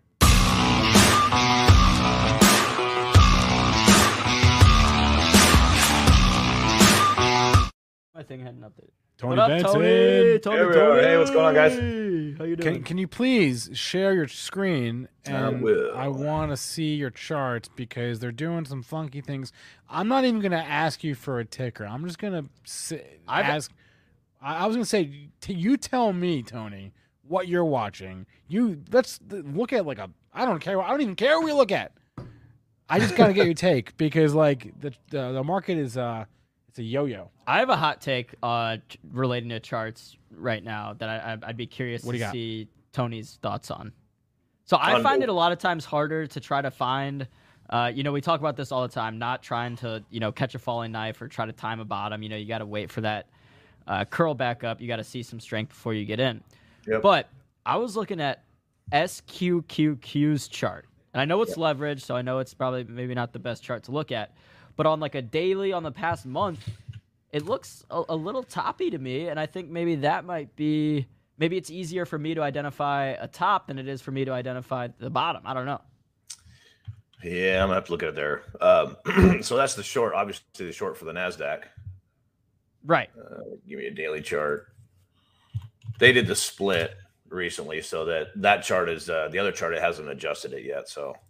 Oh, okay. This one has. That's why it's funky. It looks like a massive jump from $6 to 42, but it's not.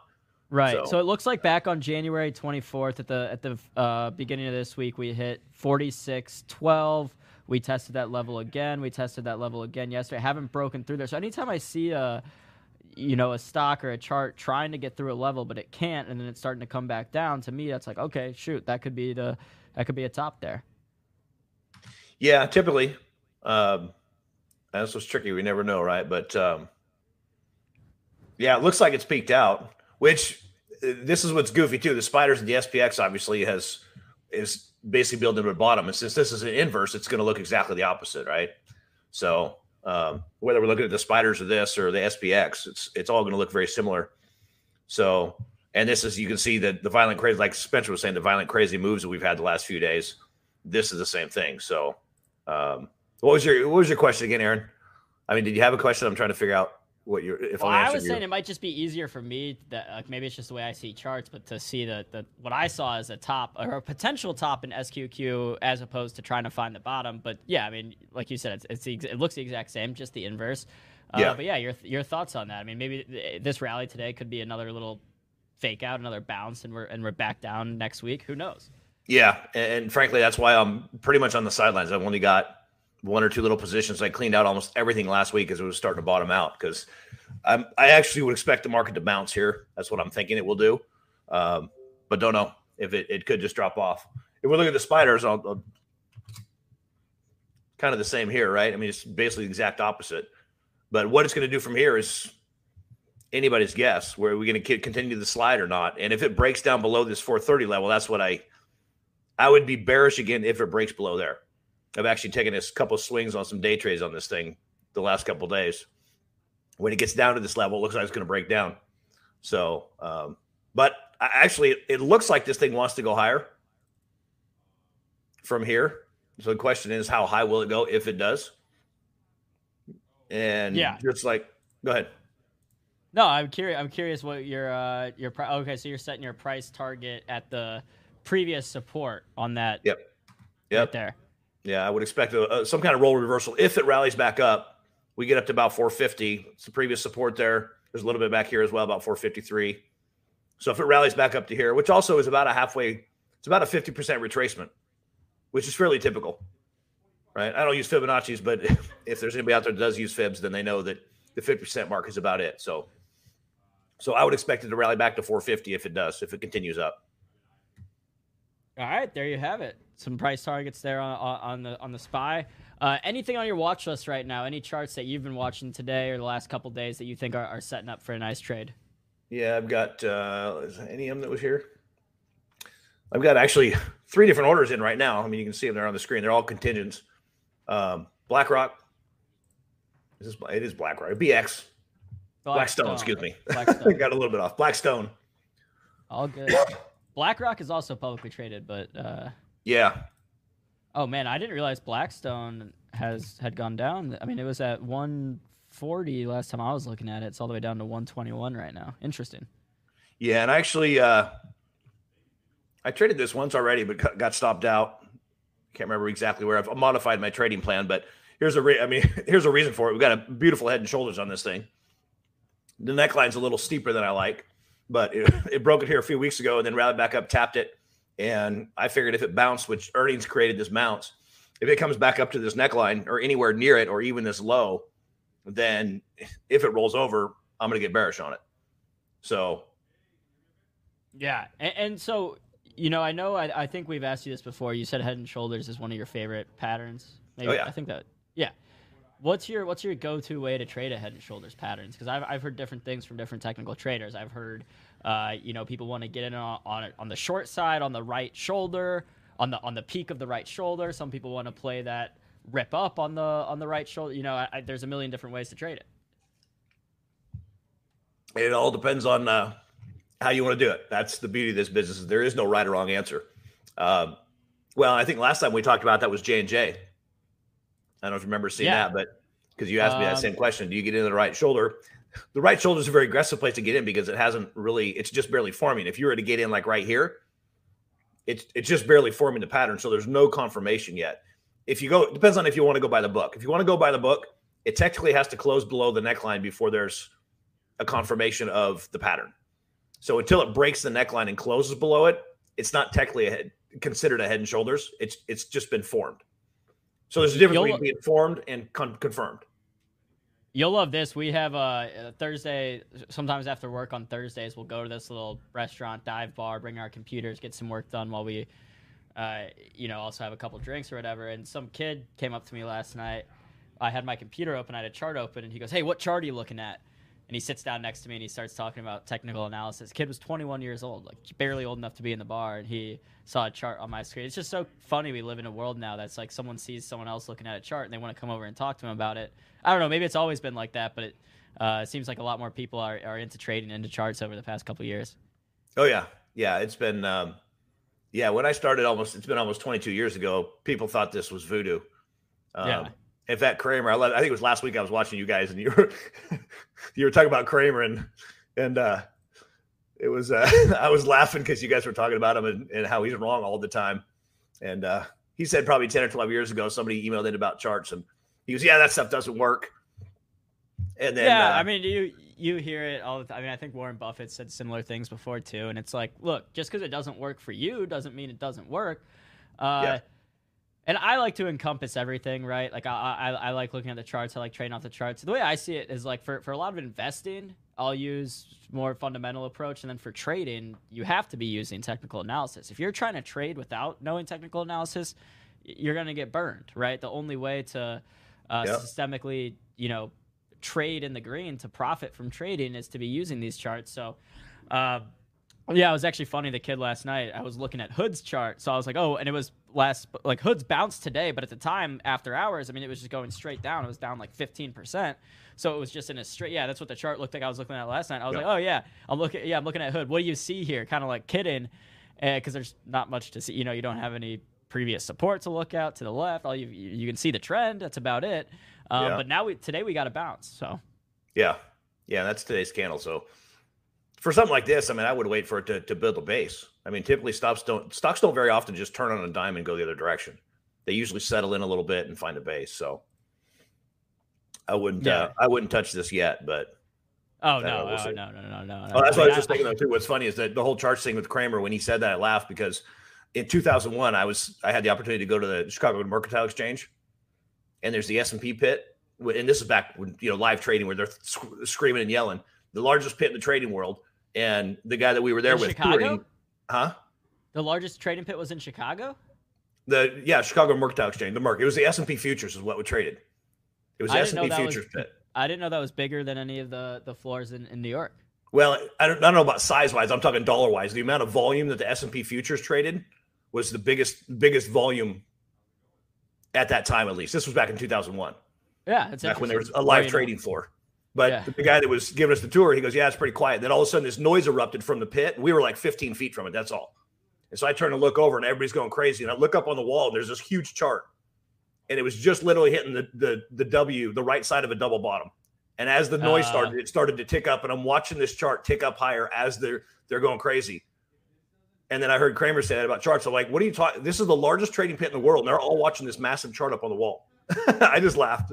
So that's awesome. It was pretty cool. It was an experience that I mean, it was 20 years ago, and I remember it like it was yesterday. So it kind of actually gives me the chills. It's weird to think back to be able to experience something like that right there in the heat of the action and watch it happening live and seeing them trading the chart right there. So yeah, and there's this theory thrown out there that's kind of related to that people talk about sometimes. It's like that TA in itself is like a self-fulfilling prophecy because so many people follow it that then when you get that double bottom, people see that and then they start buying, and then that's causing to come up like along with the chart. So it's an interesting theory. That's all it is a theory. But yeah, I mean, look, bottom line is if you're out there trading, investing, not incorporating technical analysis at all, you need to look into it. You need to find what works for you. Some people have a simpler approach. Some people have 10 different indicators on, we'll have different moving averages, Fibonacci's, all that. I tend to stick to like simpler is better, and just have a few different,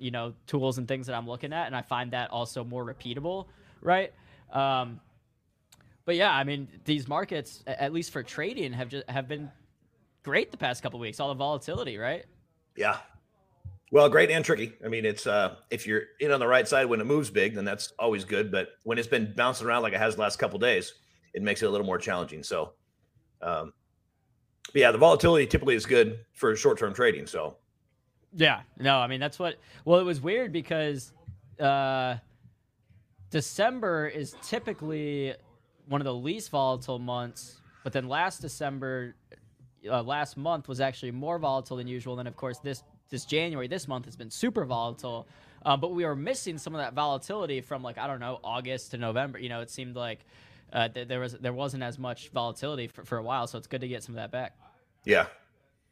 And on that note, you said something about people using 10 indicators, and this is one thing that I remember years ago reading Bollinger's book, and he talked about multicollinearity, and it hit me because I used to use like 15 different indicators, and in reality, there's only 5 or 6 different types of indicators. So if you're using more than 5 or 6, you've got a lot of duplication. And it's a pit that I fell into and a lot of people fall into is you can have 10 indicators, but 5 of them might be momentum indicators. So if they're all momentum indicators, they're all going to be saying the same thing because that's what they're designed to do. So just a word of caution to those that are out there that, maybe don't have, know as much about technical analysis, but that's one thing. Make sure you shouldn't be using more than 5 or 6 indicators. Right. All right, well, Tony, I'll let you pull up, again, any stocks on your watch list, any charts you're watching.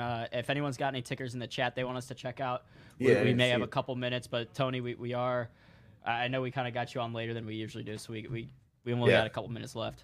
No biggie. So, yeah, BX was one I'm looking at. I've got a contingent order, actually. If it breaks down below 121, I've got just a couple of puts going to pick up on that. Nothing huge. I'm not doing anything. What's strike price on the puts? Let me see. I can't remember what I have out there even. Are you looking at monthlies? Monthlies next in February, or what's the expiration? No, this is one I'm looking at longer term. I got the 90s all the way out in June for the 90s because that's my target. Oof. So you're really bearish. You're really bearish, Blackstone. Well, the pattern's there, so if I duplicate this, Blackstone's more of a PE play. Yeah, Blackstone's private equity. Private equity. Yeah.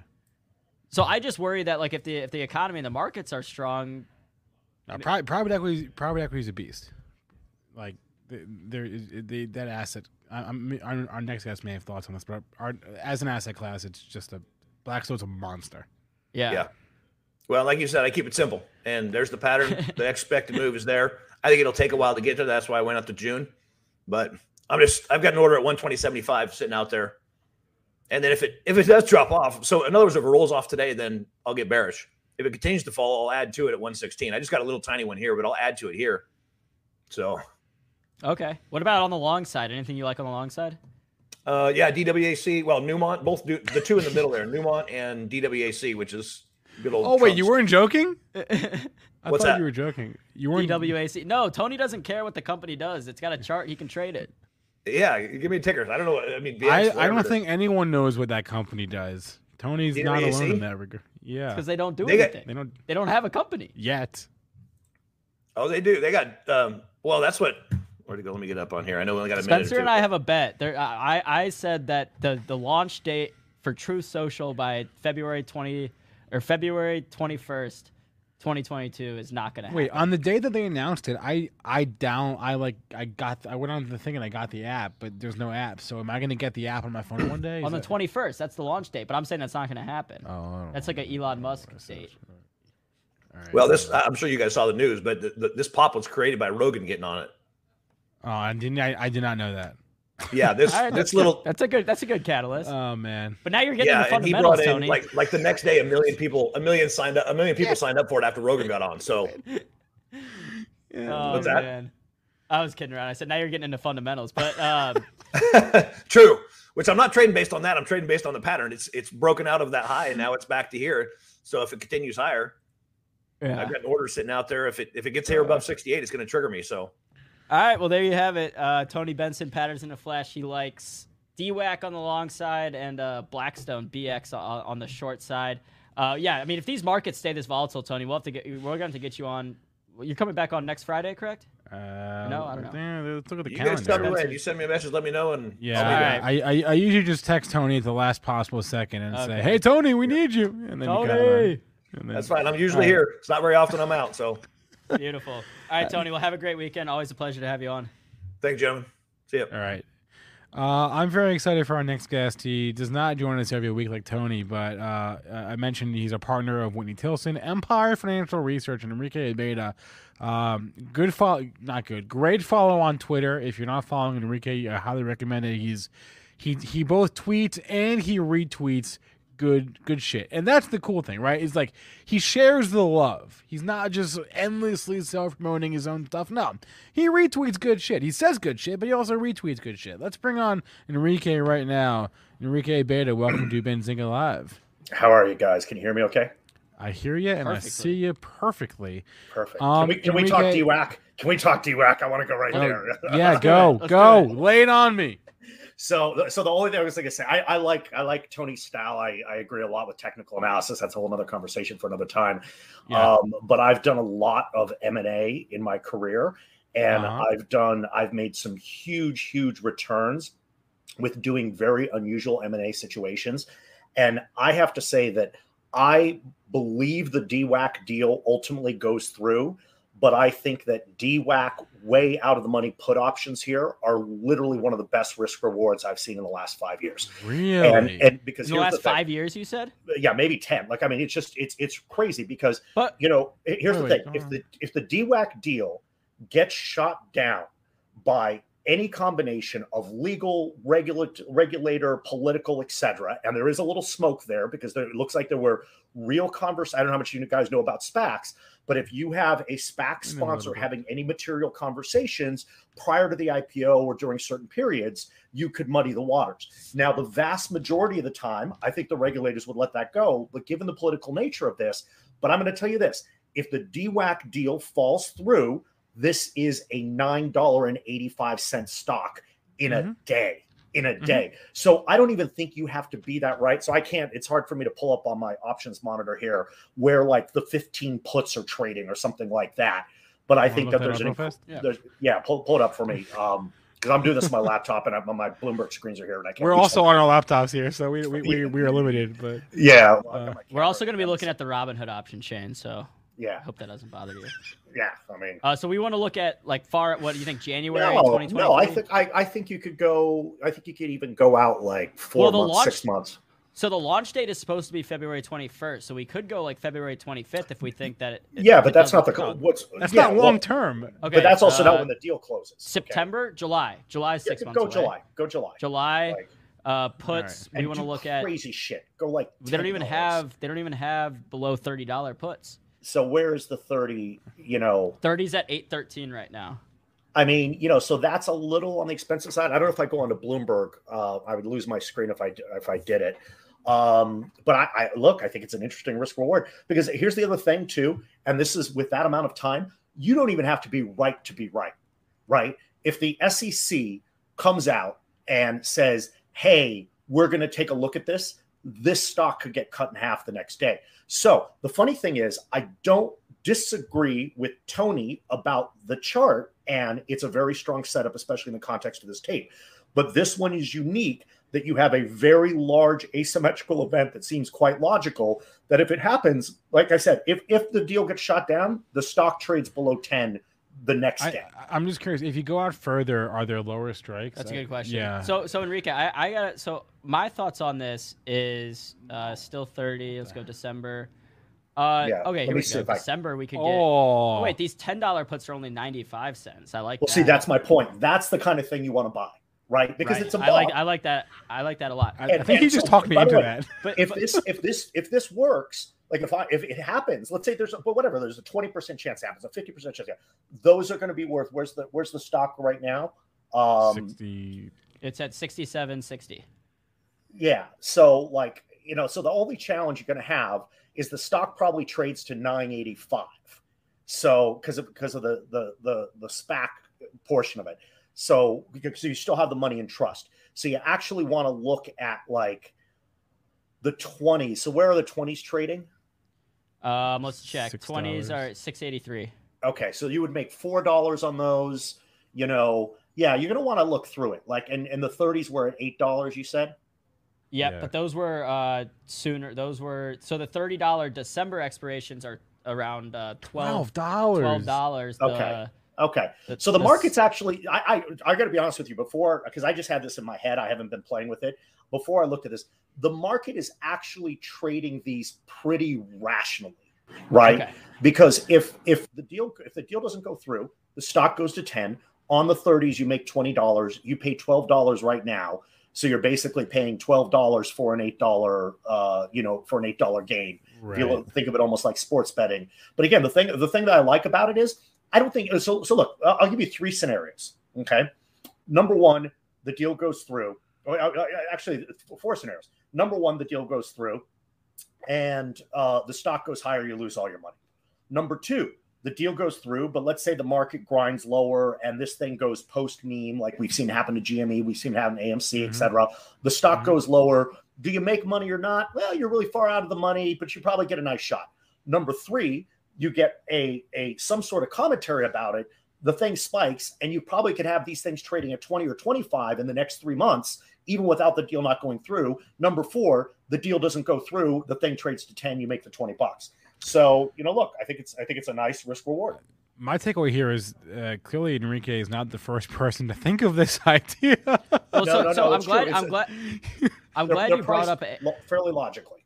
Yeah, I'm glad you brought up AMC and GameStop because that was my thought. Was this is what I saw or what we saw a lot where these people bought these way out of the money puts on GameStop when GameStop was at $300, say $100 puts, and the stock would be moving down, but their contracts were also moving down because the volatility, because the stock just started going down every day, there wasn't really a lot of volatility.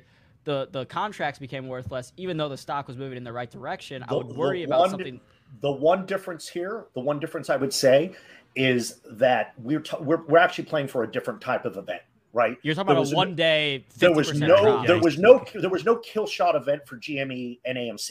There was nothing that was ever going to happen. And I mean, fuck, man, they could have said accounting fraud, and like it probably wouldn't have shaken the stock.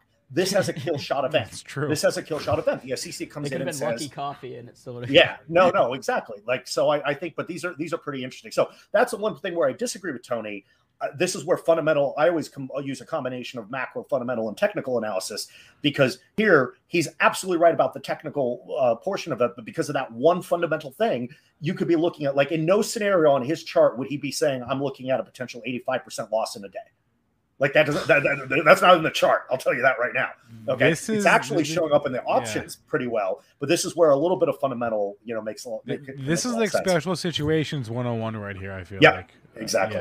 Yeah, this is awesome stuff. Anyway, Enrique, Enrique, give us a quick rundown of like just your background here.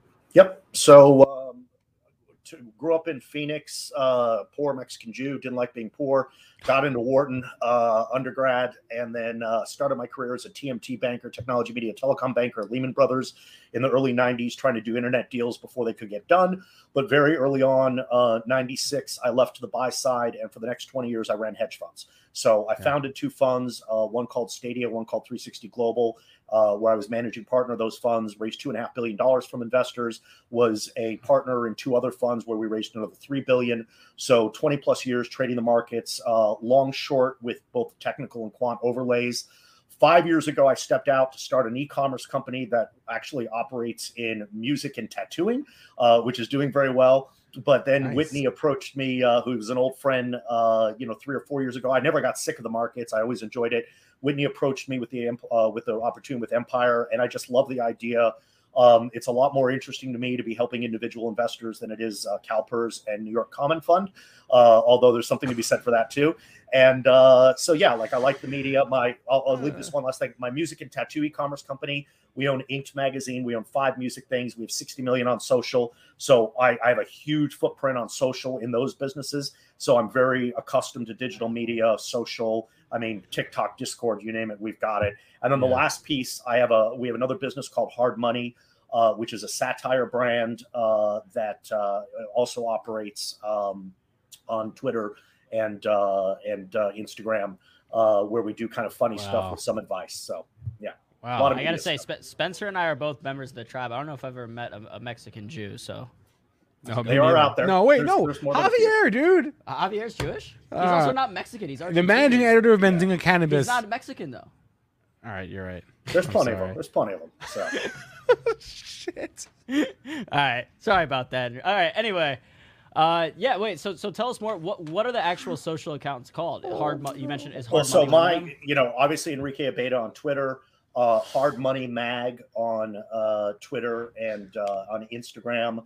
Obviously Empire Financial, and then there's all the music and tattooing stuff, Inked Mag, Revolver Mag, things like that. But all the Wall Street stuff is mostly my Twitter account, Hard Money Mag, and to a certain extent Empire Financial. Well, I don't know if you heard before you came on, Spencer was speaking highly of your personal Twitter account, so I'm going to go ahead and give that a follow from mine. So looking forward to the content there. So because we were talking about DWAC before you came on, you wanted to give your thoughts on that, but were there any, equities, anything you were looking at? That you were planning on talking about before we kind of derailed you with DWAC? I want your thoughts on this market, Enrique. We were so bearish this morning. I'm not. Yeah, look, I mean, here's the thing. This has happened a lot before. It's a healthy correction after a period where we haven't had any corrections for a good long time. So in 2016, we came out of the gates. The NASDAQ was down 15% in a straight fucking line. At the end of 2018, the NASDAQ, and this is both the S&P, the NASDAQ, and the Russell, got crushed at the end of the year. There's weird things that happen with the calendar, both at the beginning and at the end of the beginning of the year. Remember that the majority of active managers are compensated on a calendar basis. That means at the end of the year, they're actually prone to freaking out because they don't want to give up their gains and their paycheck. At the beginning of the year, they also can freak out because they don't want to get caught in a hole and have to be fighting the whole way out. So, look, volatility had been going to these super low levels that it's been doing for the last 10 years. It had been grinding lower and lower and lower and lower all throughout 2021. And now what you do, it's like a rubber band, right? The volatility thing was like kind of like this, and now it's snapped. And you had so much bullishness, still all this retail, et cetera. But, you have to ask yourself this one question. Do you think we're going into a recession in the next 2 to 4 quarters? Okay, especially the next 2 quarters. If you do not think that, you want to be a buyer of the market here. But I'm going to blow your mind. Even if you do think that, you still probably want to buy the market here, because if you look at what happened in March of 2000, when the market was coming right off the highs, actually valuations were more inflated than they were here, you still went back all the way to the highs. So for a trade, I think the market eventually. No. In 3 months. In 3 months, go pull up the chart. You went right up back to the highs. No. I got you. So I was there, man. Like, all right. I got you. If you bought the S&P 500 right before the crash, you were in the green within 6 months from the crash, which is just incredible to think about. Which one, in March of 2000? Yeah. I don't know about so that. If you would have bought in February, held through everything, you were in the green. Wait, you said 2020, right? I'm speaking, February 2020. Sorry, he's talking about 2020. Oh, I was talking 2000. No, it's funny that you mentioned. It's funny that you mentioned like the January 2016 thing specifically, because that was at that point I'd been following the markets for less than a year at that point. That was my first experience of just a broad market correction, right? And I remember like I kept looking and asking, it was like, why? And everyone's like, oh, sentiment, January effect, sentiment. And I was like, what? That makes no sense. Here's the thing: the vast majority, I have very unorthodox views about the markets. Okay, yeah. I mean, I'll share the easiest pieces of this. First off, stocks are pieces of paper. I think stocks are NFTs. Like when I buy 100 shares of Amazon. Stocks was the first NFT. No, hold on. Seriously, when I buy 100 shares of Amazon, I'm literally buying a digital code kept on some electronic exchange that in theory gives me the right to the cash flows of this entity. Amazon's never paid a dividend. They never bought back stock, et cetera. So they're incredibly prone, unlike bonds or options, they're incredibly prone to sentiment. And while in the long term they're correlated, you can influence that with dividends and buybacks, the reality is they can go up 30% for no reason and down 30% for no reason. You have no way to arbitrage it. So most of the time, I look at markets as potential. We had done nothing but go higher for a year with volatility going lower and lower. And I use this analogy of a crowded raft. Imagine you have a raft going down a river, okay? But one side of the raft is sunny. So more and more people go to that sunny side of the raft. Then if the raft hits even a little bit of rapids, the raft goes crazy, right? Because there's too many people on one side of it. And what do? Well, some of them fall over, some of them go to the other side of the raft, and then the raft regains its sort of composure. I feel that's how the markets are. So the reason we're down so much is because we were up so much in a straight line, low volatility. The calendar hurts. We're still squeezing out this valuation bubble that came out of the retail thing. But I'm 90% confident that this is a healthy correction.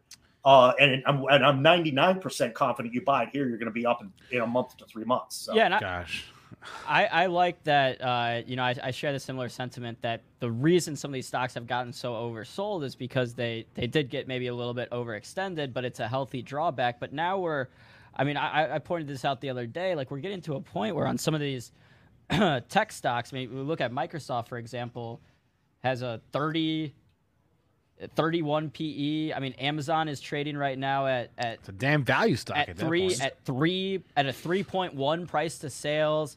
So I said internally the other day, sorry to interrupt, I actually said I think this is the best bite at the apple at FAMG, that you've had in I think probably the last decade. And again, what I like about the market right now is if I'm wrong about the economy, I still think I'm right on sentiment and RSI and put call, et cetera, and you're still going to make 10, 15% on your money on an uptrend, okay? And if I'm right about the market, you're going to make 30. What I'm not saying, though, is go out and buy GME and AMC. I've got a very unorthodox theory. What happens if what if this year's totally normal? Bad stuff goes down, good stuff goes up. We don't have huge outperformance of any other areas except things that are really kicking butt. Like, wouldn't that blow people's mind if it's just a normal year, not the craziness that we've seen the last few years? So I think it's a great time to be short stuff. I think it's a great time to be long stuff. Although net, I am a buyer here, and I've been. If you follow me on Twitter, Spencer, I've been very, very, very vocal about my views across the last week or so. And I gotta say, when I'm confident in an opinion, I want someone to come and fight me. But when I'm not confident, when I'm like a little bit confident, and someone comes up against me, I don't like that because now I'm wavering. And so I'm like, I've had this belief that we're gonna just be yo-yo and zigzag and it's gonna be a chop fest the whole year. But I'm not confident in that take at all. It's just like sort of where my head is at. But so now I'm wavering on it. Hold on, though. If you're right, you should be buying at the bottom of the Zag, which is right now. Well, I know. It's hard to buy I just think that the we've gotten to it. Like, look, Apple's PE. Look, all right, let's just compare this real quick. Apple's PE, 28. And I know PE can be misleading, not always the best indicator. Costco's. 50? So hold on. What's Costco? 60? Is it 60? No, it's 40. But either way, I mean, would you rather be buying Costco at a 40 PE or Apple at a 30 PE? And this is where we get to technical. Look at the RSI levels on these huge stocks. This is like Amazon hasn't been at this RSI level. I mean, God forbid Netflix, which is just insane. Now they've got a little bit more stuff going on. But my friend Rich Greenfield said it the other day. Is if you take the last 2 quarters or even the forward quarter, Netflix is on pace to add 20 million subscribers. 20 million. Yeah. That's not bad. And so Netflix, when you get a chance. Here's the thing about RSI, and you guys, I'm sure you've had people talk about relative strength index trading and all that. Like, even if you're wrong fundamentally, these kinds of RSIs give you incredible probabilities of making money when you're buying big liquid stocks that are winners. And what happens is 70-80% of the time you end up being right about the fundamentals of the stock too. My issue with RSI, I like it because it's very simple to understand, but my issue with it is it's not a timer. So things can stay overbought or oversold for extended periods of time. So when something goes below 30, wait till it goes back above 30 and buy it then. Ooh, I like that. But I think when you get on the extreme ends of the spectrum, like if something is extremely overbought or extremely undersold, it'll spend less time at those levels than if it's just moderately. So the RSI of Netflix is 19. Oh, okay. It's a little oversold, I suppose. All right. Yeah. So I'll say 2 things. I'm going to say what you said a little different. I think there are certain extremes with certain high-level companies. Like, look, when we're talking about Netflix, we're not talking about some $400 million post-SPAC. Those can trade at an RSI of friggin' 5 forever. This is Netflix, man. Like, it's a huge company with tons of cash on the balance sheet that's kicking ass. Netflix, they're growing like crazy. They're throwing off cash. Not that they're throwing off a huge amount of cash, but my point being is it's one thing to not want to buy an RSI of 10 in a micro cap D-SPAC. It's another one to not want to buy an RSI of 10, 15, or 20 on Amazon and Netflix and Microsoft. But there's 2 strategies, right? You can take a shot on those super low RSIs, especially on these big caps, or wait until the market tells you it's okay. And that's what I've said about growth. I think we're probably 70 to 80% of the way through the growth, like deflation. With what's going to happen is a bunch of garbage is still going to go to zero. But I said to people, wait until you get 30 to 45 trading days where the growth stuff is actually up from where it was before, and that's your signal to buy. Because so much of it's down 70%, it could go up 50 and not even claw half the way. That's a really good point. We get asked every single day about some variation of ARK and the stocks that are in ARK, ARKK. I've got the ARKW, but it's so small that it doesn't keep me up at night. But so looking at growth here, and it's been punished, right? Yeah. How do you discern the good growth from the bad growth? Let the market tell you. Okay, so I'm going to say I have 2 comments. What I would do there. Number 1. Take things that are just no-brainers. Netflix, Amazon, Microsoft, these biggest, even Shopify, that I think we can decide that there are, 20 stocks that we can all agree on that are these real winners. Even then, though, I'm a little cautious. I want them to start going up. But instead of trying to tell the market what you want to do, let the market tell you what can happen. And again, I go back to this math. Take a stock that's down 70%, 80%, RSI's trading really low, etc. Wait for the RSI to go back above 30, but do this trailing performance thing, because a stock that's down 70%, it can go up 30%, and to go to the old high, it can still double. You got that, right? That's math. And so what happens is I'm going to wait until the stocks are telling me that growth is bottom. I'm willing to take shots.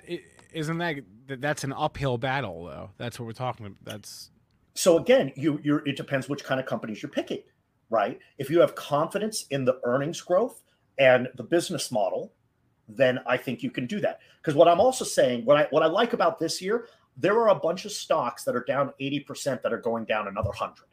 And a year ago they were just going up. There are a bunch of stocks that are down 80 that I think are going up 100. It's a different kind of market. That's actually called a normal market as opposed to the insanity that we've gone through the last 18 months. Just drop us. You don't have to explain why, but just drop us a couple of tickers that you like and that you don't like. I think there's a lot of interesting stuff in the SPAC world, believe it or not. SPAC has become a dirty word that begins with an S, and it's not SPAC. VWE is a wine company that we've spoken about. It's got real EBITDA. Reservoir, and so we don't talk publicly about very many picks because we have a paid newsletter. So that's kind of the fucking point. Reservoir Group is a music label that came public that owns a lot of great rights. I know a lot about that business because we work in that area. Those are two. And these were both SPACs. These were both SPACs.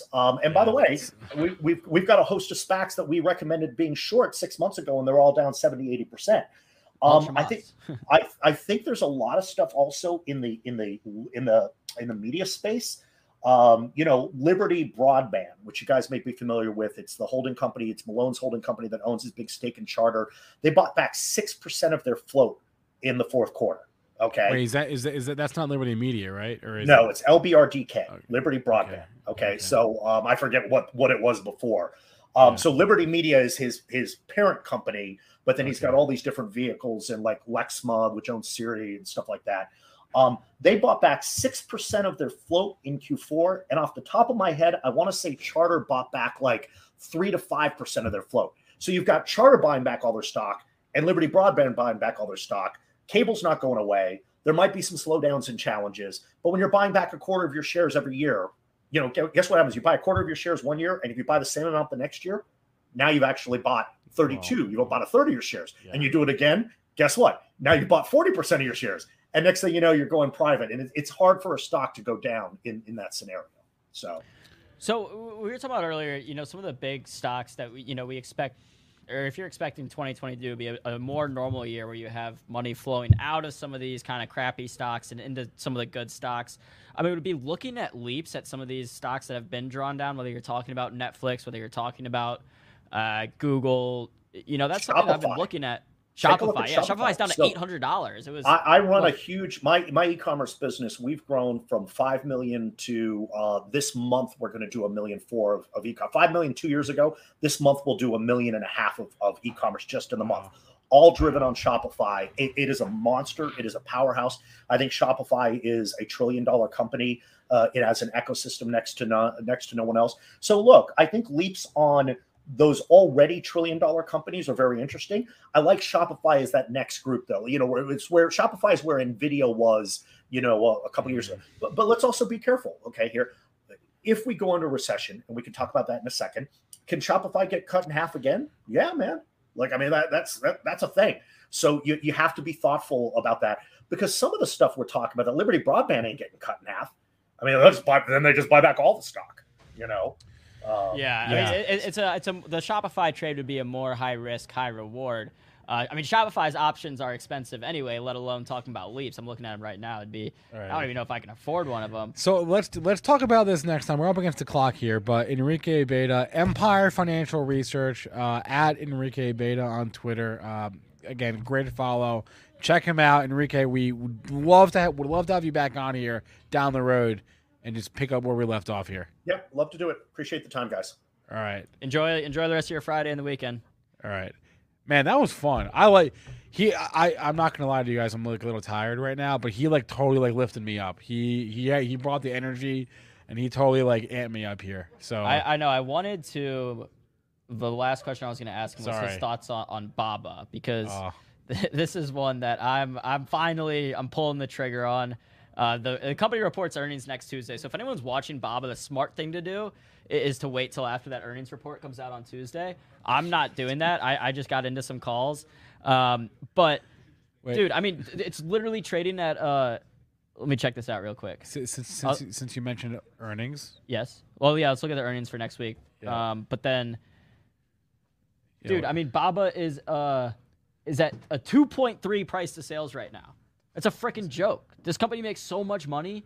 yeah, but it's China, and I'm afraid. Okay, the one thing I'll say on that, AMD just had their deal approved conditionally I know. from a Chinese company. A lot of people were expecting that to get shot down. That to me is a sign that China's getting. Maybe they're letting the company. Here's the calendar for next week. AMD Tuesday after the close. UPS, ExxonMobil also on Tuesday. We got Qualcomm Wednesday.